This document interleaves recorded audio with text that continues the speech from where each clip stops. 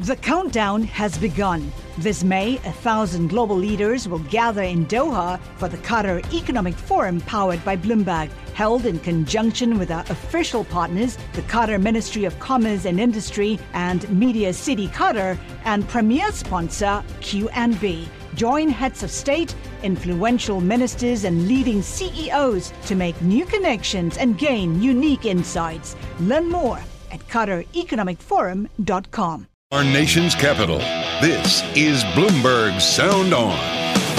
I'm a little bit unimpressed of the discipline and the training level of the Russian forces. As bad and as horrific as this is, we want to make sure that we do not see an escalation. Bloomberg Sound On. Politics, policy, and perspective from D.C.'s top names. My sense is that commodity prices will remain very high, elevated, certainly over the next few months, probably the first half of the year. Do Republicans want to give Democrats a victory on getting tough with China? On a political basis, the answer is no.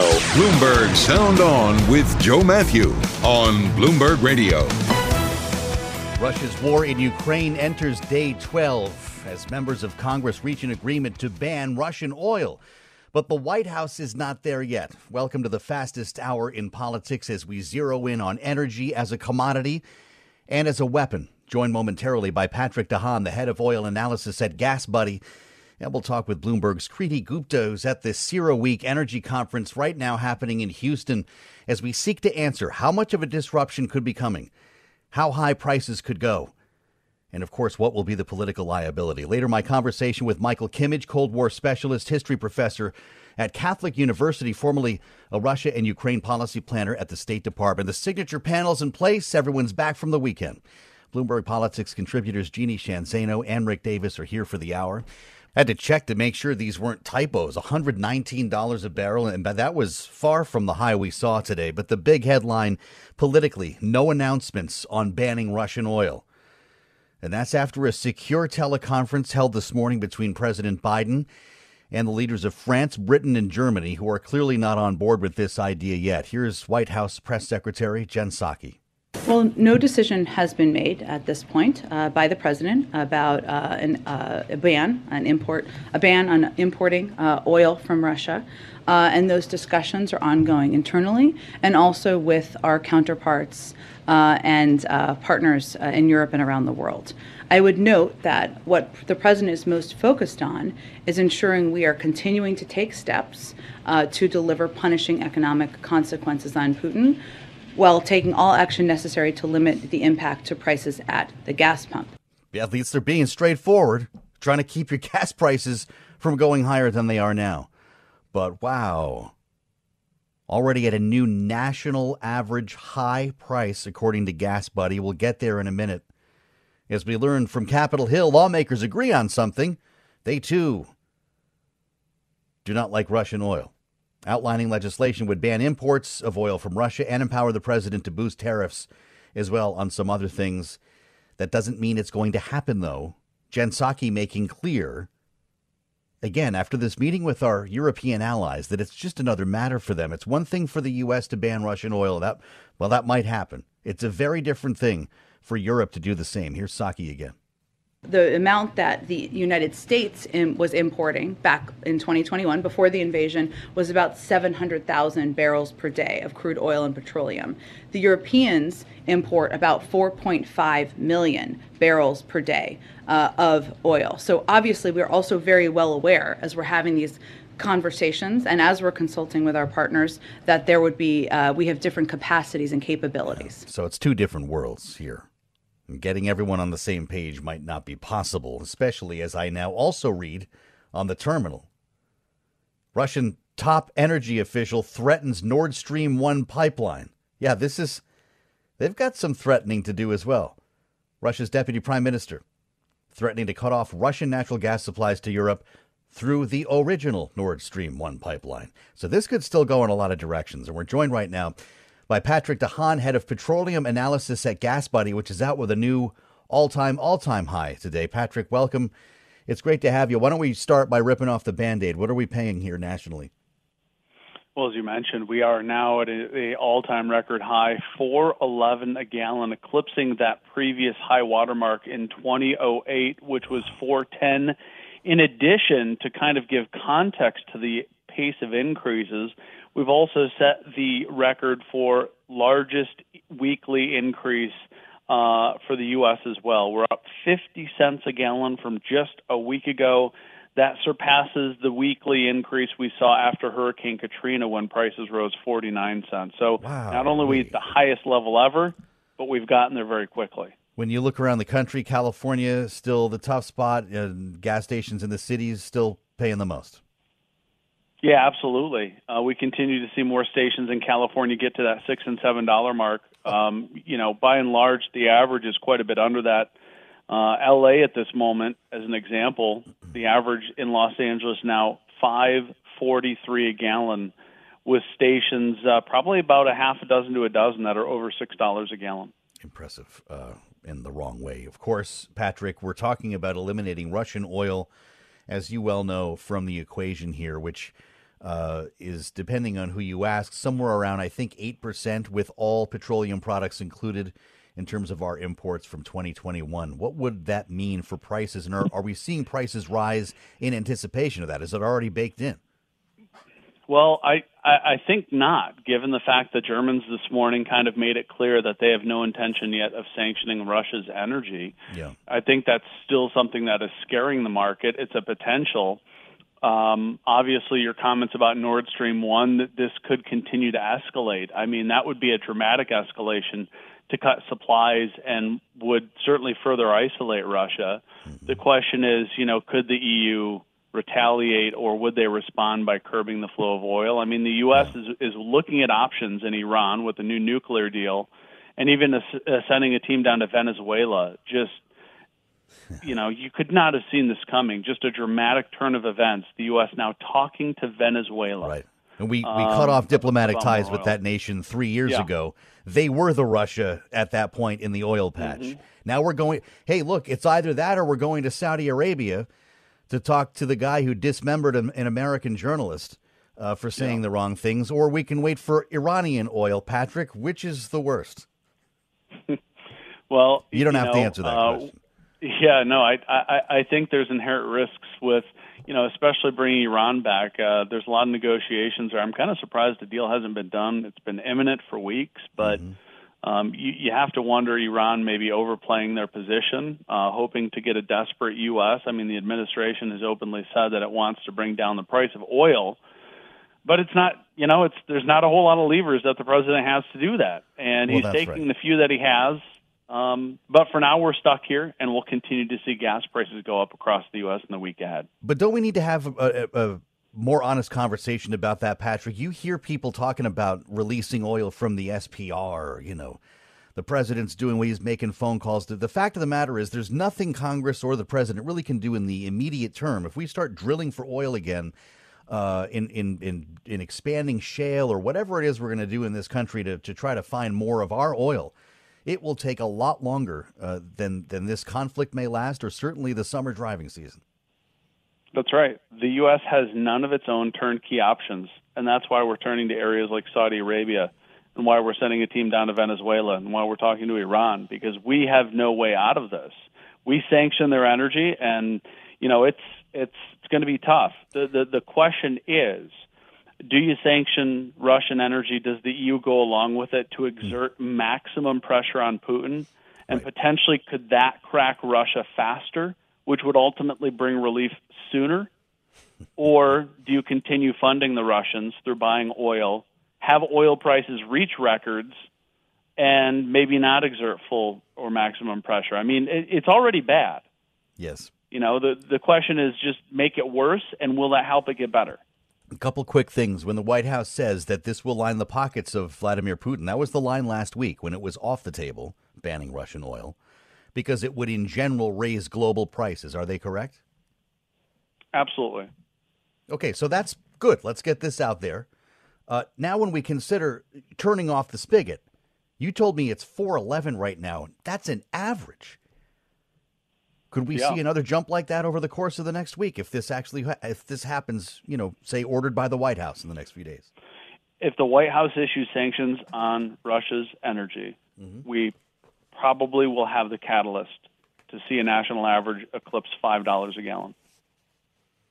And then there are questions about what that means for the broader economy. But it also makes me want to ask you about demand destruction. If it's true that the best cure for high prices is high prices, Patrick, what does $5 do to our consumption? I think we're in a predicament there as well, because $5 might not necessarily lead to the choke off in consumption that some may believe. Really? I mean, look at on top of the inflation numbers. CPI is up 11%, I think, last month from BLS, and consumer retail purchasing was still up 4%. This is maybe the best summer yet in this COVID era. Last summer was an improvement, but this summer, cases skyrocketed. Now they plummeted. Things are broadly reopened. Just about everything. Mask mandates are loosening, even in some of the most progressive areas. Yep. Americans are feeling good. I went over the weekend out in the city of Chicago. I've never seen it busier in this COVID era. I don't know that Americans are going to be held back by $4 gas. Right. There's something called revenge travel this summer. That's right. It's just a fact. Listen, here's another question for you to make the distinction, Patrick DeHaan, who's joining us from Gas Buddy. Let's say they do shut off Nord Stream 1. Let's say that's the way Russia gets back to Europe. Is there a relationship, or I guess what is the relationship between an event like that and the price of crude and gasoline? We're talking about different elements at this point. If you shut off a natural gas pipeline to Europe, what does it mean for gasoline and crude oil in the United States? It's just another escalation. It means that, looking more at us, it means our natural gas prices are going to surge. Mm-hmm. It's going to mean that more American natural gas heads over to Europe to fill the void. And it means that our natural gas prices could reach records, probably would. And it means that some people then next winter are going to see energy bills that, are mind-boggling.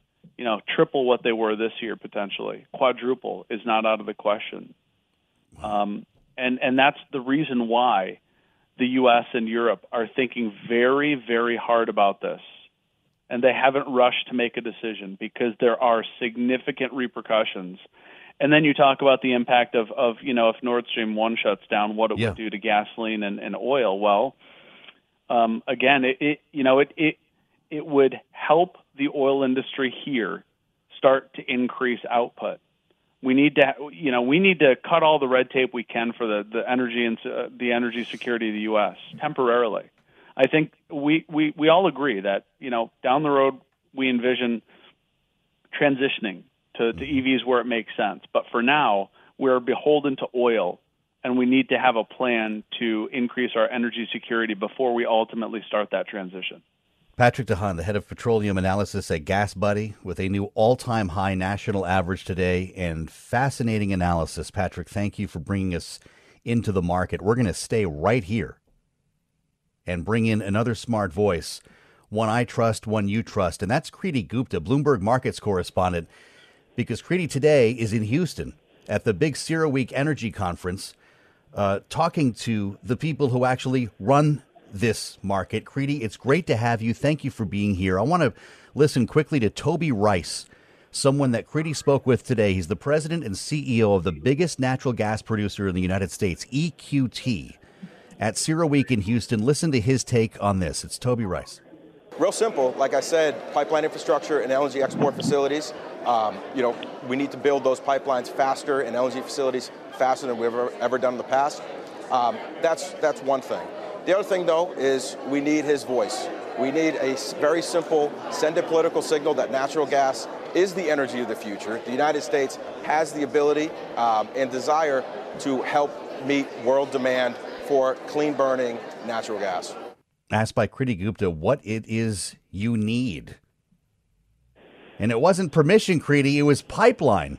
You're talking to people down there who are at the middle of this conversation who are being impacted directly by this idea. Is there a fear in Houston, or is it good for business to see Russian oil banned in the U.S.?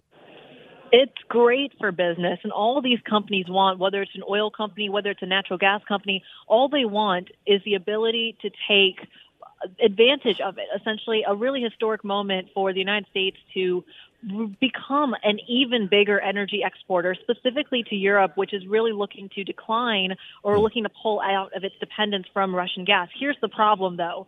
you are really seeing this kind of palpable tension between government officials, whether it's OPEC's Secretary General Mohammed Barkindo or whether it's the Biden administration's voice versus some of these major players in the energy sector. Because as you heard, the infrastructure just isn't there at the moment. For oil companies, they're waiting for that call from President Biden, who instead is turning at the moment to other members of the world who produce oil. And one of the big questions is, why is there that disconnect when going back into history, the energy sector and the government have mostly been on the same page? So it's really interesting to witness that tension in real time. That is fascinating, and I'm glad you mentioned it, Creedy. Toby Rice, when you asked him, said he had not heard from the administration, right? No one had reached out yet.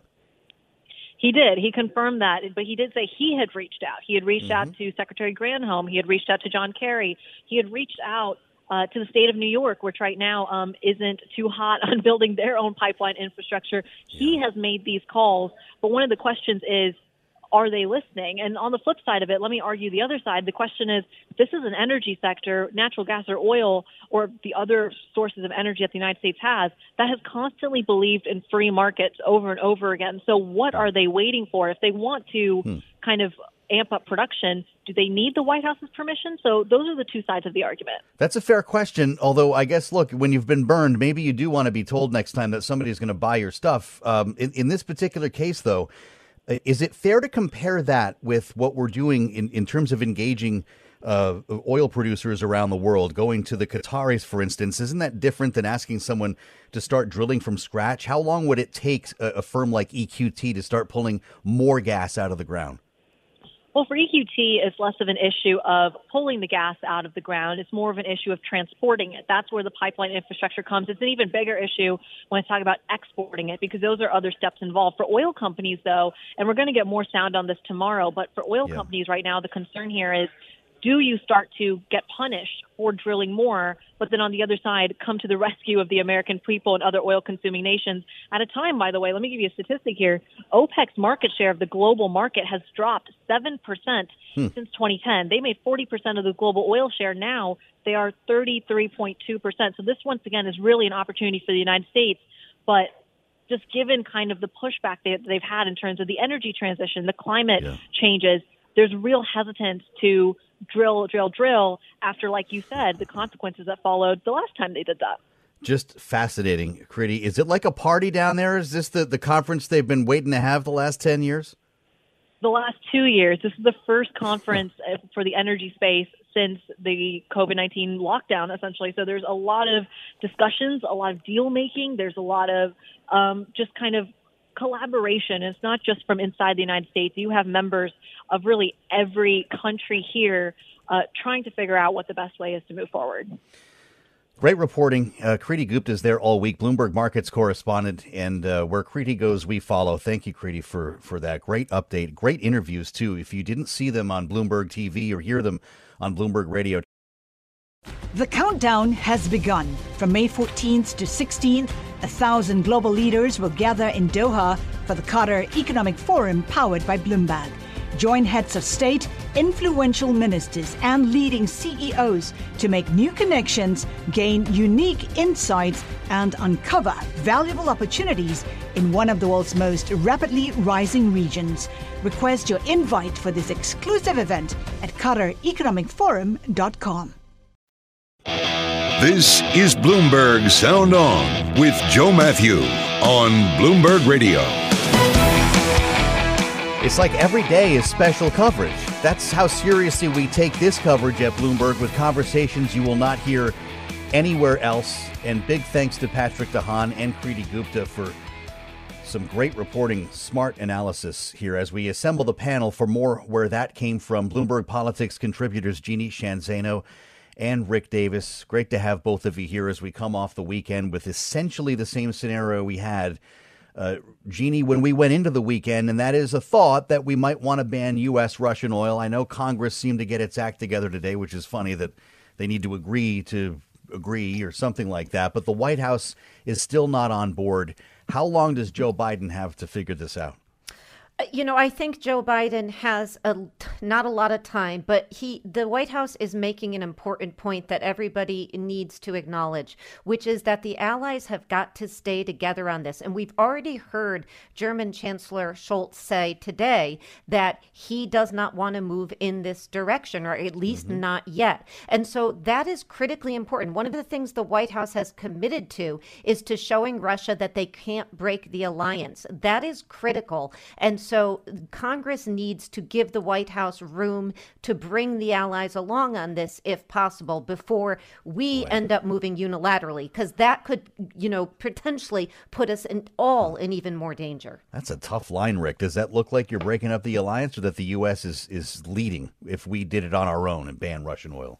Look, practically speaking, it's a lot harder for them than it is for us, as Creedy pointed out. And so, look, I think it's okay to go in lockstep. And so far, we've been totally aligned with our allies, and the Biden administration has made it a commitment that they don't make any decisions related to Europe that Europe isn't involved in. That being said, we have the opportunity to do a carve out here that does not dramatically affect them. It's obviously prices are going up almost regardless of what we do. That's obviously been demonstrated. And so I think in this one, they got to give us a one-off on this. And I think that's probably the decision that the Biden administration has made is, we know we're going to wind up having to do it sooner or later. We can't veto a bill from Congress on this. And so let's just make sure that the allies are aligned on this and understand that we have our own political realities at home that need to be attended to. And there's no way this administration can survive long-term buying Russian oil. Boy, yeah. Well, how much time does he have then, Rick? I'll ask you the same thing I did, Jeannie. Well, right now, the Congress is debating whether or not to include the Russian oil imports ban in the omnibus that's the end of the week. So they have no more time. Still Friday. Well, it gives you Friday to do something. Yeah, exactly. That, by the way, Jeannie, is part of the Ukraine story, even if this doesn't go in there, with $10 billion in aid. I'm surprised that number hasn't gone up with what we've seen, not in terms only of destruction, but now it's a 1.5 million, I believe, refugees who have crossed the border. This is not about to get cheaper. They need to pass this money, no? They need to pass this money, and they need to increase it. To your point, $10 billion is not going to do it. I think we're going to see a push to increase that going forward. $10 billion is a start, but it is probably a third or even less of what ultimately we will need to do. So we'll be coming back around on these. I'll ask you both the same thing here, as we heard from Patrick DeHaan. $5 a gallon gas on average. Can Joe Biden survive that in a midterm election year, Jeannie? It's very tough. If he's going to survive it, he's going to have to explain why we're in this situation, the 1-2 punch of COVID, the supply chain, and all of that, coupled with what's happened with Russia and Ukraine. He's going to have to get out and communicate this to the American public. Republicans are already hitting Democrats hard on this in terms of the midterm, so they're going to have to get ahead on the communication of that. Does $5 a gallon wipe out Democrats in the midterms, Rick? I think Democrats are headed for a wipeout anyway, and $5 gas doesn't keep that from happening. Unbelievable that we're talking numbers like this. With Rick and Jeannie, they're here for the hour. Up next, we'll check traffic and markets for you and bring in Michael Kimmage from Catholic University. More on the war in Ukraine. I'm Joe Matthew. This is Bloomberg.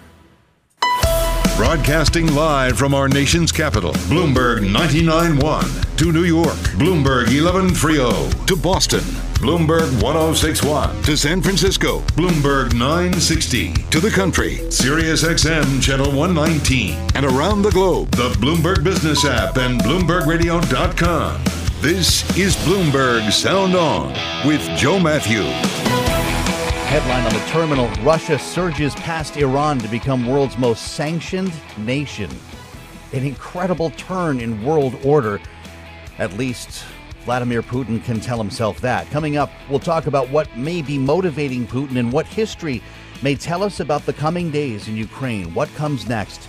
With Professor Michael Kimmage, who chairs the History Department at Catholic University, former State Department policy planner for Russia and Ukraine. A lot of people point back to 2014, Crimea, for clues into what Vladimir Putin may be up to next, or in general here in Ukraine, as we try to understand his motivations.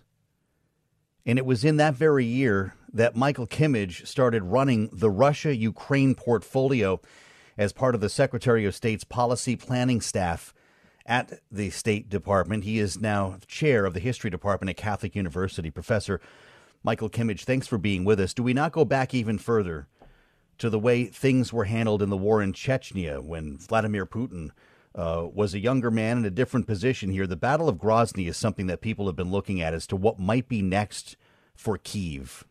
Is that something we need to fear? It's certainly something we need to fear. There are tactical similarities that there was a lot of overconfidence when it came to the initial attack on Grozny, and then that failed, and very brutal methods were employed. Of course, Chechnya is a part of political Russia, so it's a crisis or a disturbance within Russia. This is a cross-border conflict, so it's much bigger scale what we're looking at in Ukraine. His willingness, though, to flatten a city is something that I have wondered about as we look at this convoy coming down from the north, and just wondering, how far are you prepared to go? Are you prepared to flatten the historic cathedrals of Kyiv? And if you look back, Professor, I guess the reason why I ask is so far he has said yes to that. I suppose. I mean, you have the example of Grozny, you have the example of Aleppo in Syria, which Russia with the Syrian army devastated. I do think that the war plan in Ukraine for Russia was to avoid the cities, was to spare the cities and to decapitate the government. Now they're left with a very unsavory situation where they want to achieve their objectives, and they can only do so by assaulting the cities. And it's not just the cathedrals there, it's lots of Russian families that have relatives in places like Kiev, so it's potentially very damaging for Putin. What's your thought on the next couple of days, then? We hear there will be heavier bombardment, that he has, in fact, adjusted. He's learned from what's happened, learned from the resistance, and will take to the air and start sending, as we've already seen, even cruise missiles over the weekend into residential areas. Is this, from what you know of Vladimir Putin, what we're in for? Well, I think that he's capable of anything in this war, and he's gonna play for keeps. So I would expect the worst. And there will be an assault on the cities in the coming days and weeks, and there will also be an assault on critical infrastructure, energy supplies, gas, all of that. So it's an all-out, brutal assault on the Ukrainian people. What is motivating him is the story that we tend to hear in I hate to say Western media, but we'll say mainstream media in the United States, about him trying to rebuild, at least in his head, the outskirts of the Soviet Empire. Is it as simple as that? I don't think that, to me, that's a very helpful way of framing it. I think he has two kinds of ambitions in Ukraine. The first is that he wants to block certain outcomes. He wants to prevent Ukraine from joining NATO. He wants to eliminate the military relationship between Ukraine and the United States, between Ukraine and Europe. And, that he can accomplish by, in effect, destroying the country. The other ambition that he has is much bigger, and that's to create a political order to his liking there. So that would be a partition of the government or a puppet leader who would be deferential to Moscow or subservient to Moscow. That I think he wants to do. I think that he's going to prove unable to do over time, but he may well try. I mentioned before you jumped on, Russia, according to a Bloomberg story that hit the terminal a while ago, has vaulted past Iran and North Korea to become the world's most sanctioned nation in the span of 10 days following this invasion. I guess the question I have for you, and it's a difficult one, I'm sure, to answer, is does he care? This is a country that's been living under sanctions for some time. Does more actually make it worse? Was he expecting this? I think he cares. I think that he expected the war to be short. He expected it to be something of a cakewalk. And I think he expected that he would be sanctioned, but not to this degree and on this level. So it's going to be a huge blow to the Russian middle class, to the Russian business world, to oligarchs and others around Putin, and that's meaningful. It's not trivial at all. But what's a bit different from 2014 is that Putin has China to work with, and so he's going to be trying everything to have China serve as a pressure valve, as a release valve for these Western sanctions. And I don't think anybody quite knows how that's all going to play out. He thinks he's on the right side of history, right? I think he does. I think he's making a bet against us. He's making a bet against the West, and he feels confident that we're politically divided. We're a bit of a paper tiger. We're not really going to stick up for Ukraine, and that the Europeans are going to ultimately pursue their economic interests and reconcile with Russia, and that he's got other partners to work with. But I have to say, trying to be very sober-minded here, I think he's vastly overestimating both his own abilities and Russia's capacities in all of this. You mentioned China, Professor. How concerned are you about the language that we're hearing from Beijing? Its rock-solid ties with Russia, that its security, Moscow's security concerns must be acknowledged, should not be at the whim of a single country. This is potentially very dangerous talk. It is. I mean, it's certainly a substantial issue that Russia can claim to be China's partner and vice versa. And, China has supported Russia on a bunch of issues, such as being opposed to NATO expansion. On the other hand, China is nowhere near the battlefield and will never get close. China abstained at the United Nations when it came to a vote on Ukraine, so it didn't join with Russia. And China, I think, looks upon this degree of disruption with displeasure. It's too chaotic for them. Will China buy the Russian gas that we end up banning? Oh, they would happily buy the Russian gas, for sure. Prove the sanctions on Russia. If they're going to prove difficult for China, China will do what's good for China. They're not going to sacrifice for Russia. So it's a partnership of sorts, but I think it's thinner and more superficial than it seems. Professor Michael Kimmage from Catholic University, thank you so much, Professor, for being with us, formerly with the State Department, and a very concerning outlook here on what's going on. We'll reassemble the panel next and see if we can't find the convoy. Is it still driving in circles? This is Sound On, and this is Bloomberg. This is Bloomberg Sound On with Joe Matthew on Bloomberg Radio. We spent much of this hour talking about our own fortunes here, what we pay for gas or oil, the political risks they bring. But are we doing enough for Ukraine? We know that a no-fly zone is off the table. How about sending fighter jets, as we've heard, or other hardware that President Zelensky's begging for? How about money? We reassemble the panel now with Bloomberg Politics contributors Jeannie Sheehan Zaino and Rick Davis.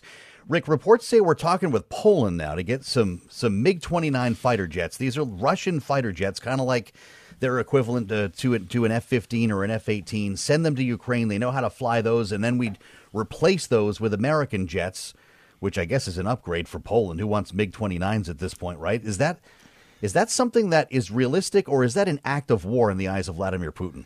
Well, look, I mean, I think it's pretty obvious that we can't fly NATO aircraft into the country without looking like we're starting World War III. And so this is a one-off transaction. Fighter pilots would be Ukrainian. The planes would be given to the Ukraine government, so they would be legally owned by the Ukrainians, just like any other weapon system that's currently being used by the Ukrainians. They all are being shipped in now. So what's the difference? The difference would be, I think, where do those planes go to land, refuel, and restock, on weapons? If they are flying in and out of Poland or one of the other NATO bloc countries, I can see an escalation on the part of Russia by claiming NATO is now involved. One of those gets shot down, Jeannie, and that's the reason why they don't want a no-fly zone. Is Jeannie with us? There we go. Yep, that's right. And we're looking at polls showing, 7 out of 10, almost 8 out of 10 Americans want the United States to do more, including a no-fly zone, which, as you said, is off the table. Yeah. And yet the reality of this is, as Rick was just saying, each of these actions can potentially spark a reaction, which can get us into a war. And so the president and the NATO allies have to be very, very careful on how they move forward, because the provocations that we could undertake in an attempt to help Ukraine are very real. And, as much as people are responding to what we're seeing, and it's devastating to look at, we have to be very careful from a policy perspective. Rick, will this $10 billion be cleared without any issue? It's been suggested that's the money in Ukraine aid the Biden administration has requested to come with this budget this week. The idea is that, you get a whole bunch of COVID money while you're at it, force Republicans who may not love that idea to support funding Ukraine. Does it actually work out that way? Yeah, in the House, it's going to sail through. You'll have 300 members of Congress who want to pass that to include the Ukraine money. In the Senate, you can run afoul of some Republican senators who think this $22.5 billion of COVID money is too much. Yeah. And they want all kinds of accounting for the monies we've already spent and things like that. So it could get tripped up and stripped out. But the Ukraine money is sacrosanct. You won't see that go down or get pulled out. It may even go up in the process. But right now, that $10 billion is going to move through fast. needs to happen by Friday at midnight, Jeannie. That's when the government would run out of money. Is there time for debate, or this just gets passed? I don't see much time. On Wednesday, you have Democrats in the House leaving for their retreat. There is not a lot of time to do this.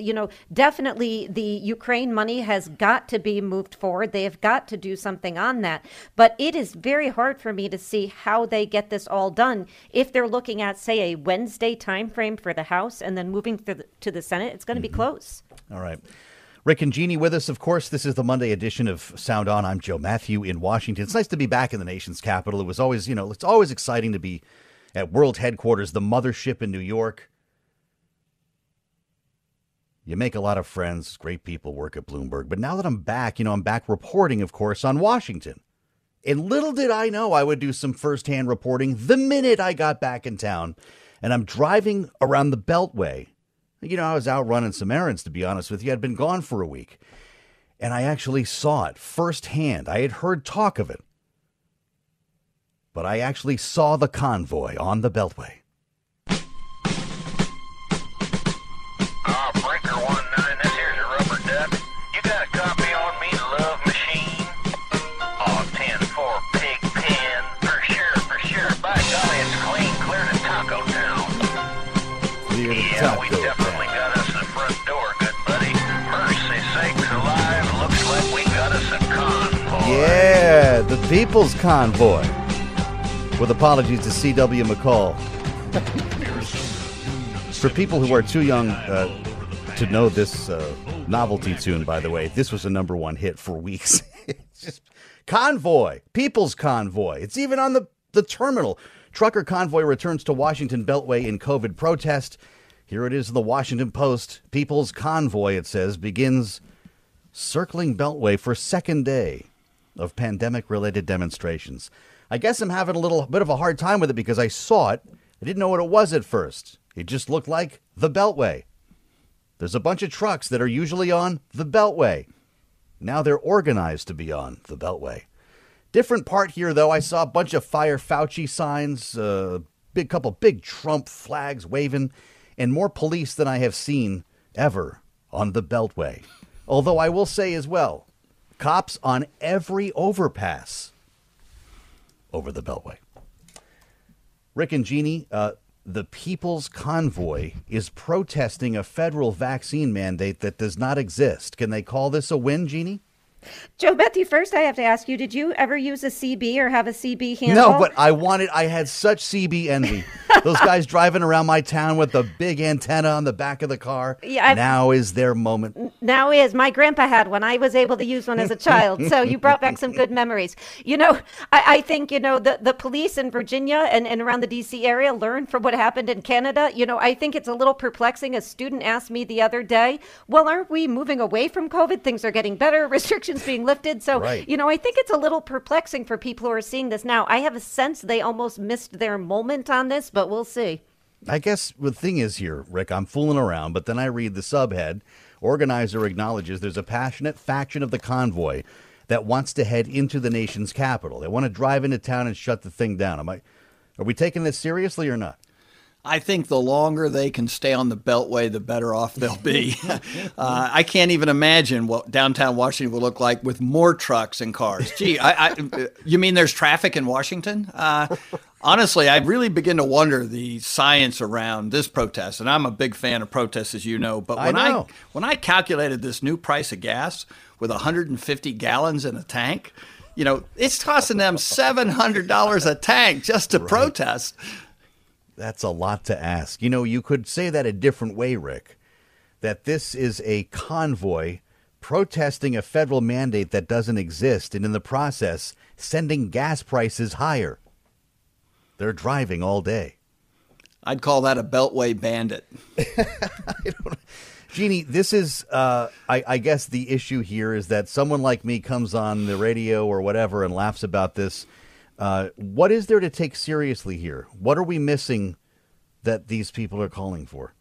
Well, the reality is you have many people across the country and across the world, quite frankly, who believe in liberty, and they believe that they have a freedom to do with their bodies and their jobs, et cetera, what they want to do, and they don't want the government monkeying around in that. So, that is a serious conversation to be had. Is this thing a security threat? Are you worried about them coming into the district? I think that the cops and the federal authorities in D.C. have this under control so far. I think, again, they did learn a lesson from what happened in Canada. Yeah. I don't see this as a threat. In fact, I have some people who have seen it who have said it was more like a traveling circus almost. They had, T-shirts and, all kinds of things. So there's a commerce going on there. So God bless them. That's right. There's a festive atmosphere. I am told, by the way, because I was in motion, so I didn't see the whole thing, obviously.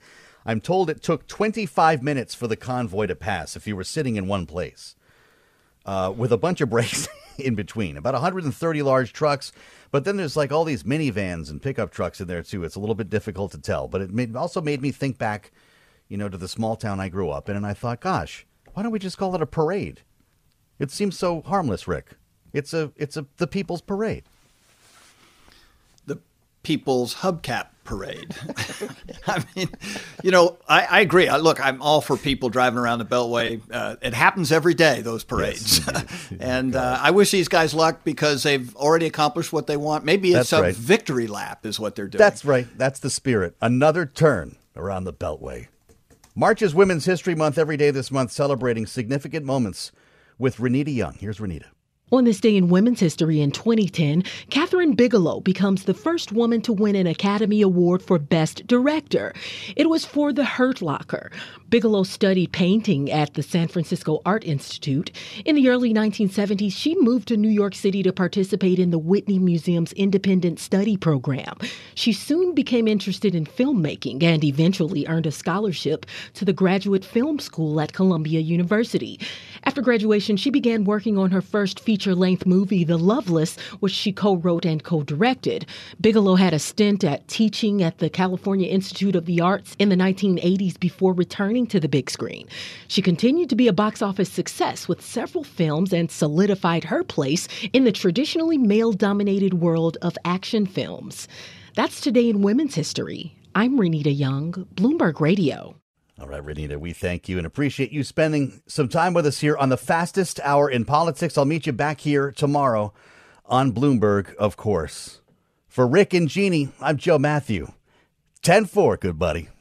The countdown has begun. This May, 1,000 global leaders will gather in Doha for the Qatar Economic Forum powered by Bloomberg, held in conjunction with our official partners, the Qatar Ministry of Commerce and Industry and Media City Qatar, and premier sponsor QNB. Join heads of state, influential ministers, and leading CEOs to make new connections and gain unique insights. Learn more at QatarEconomicForum.com.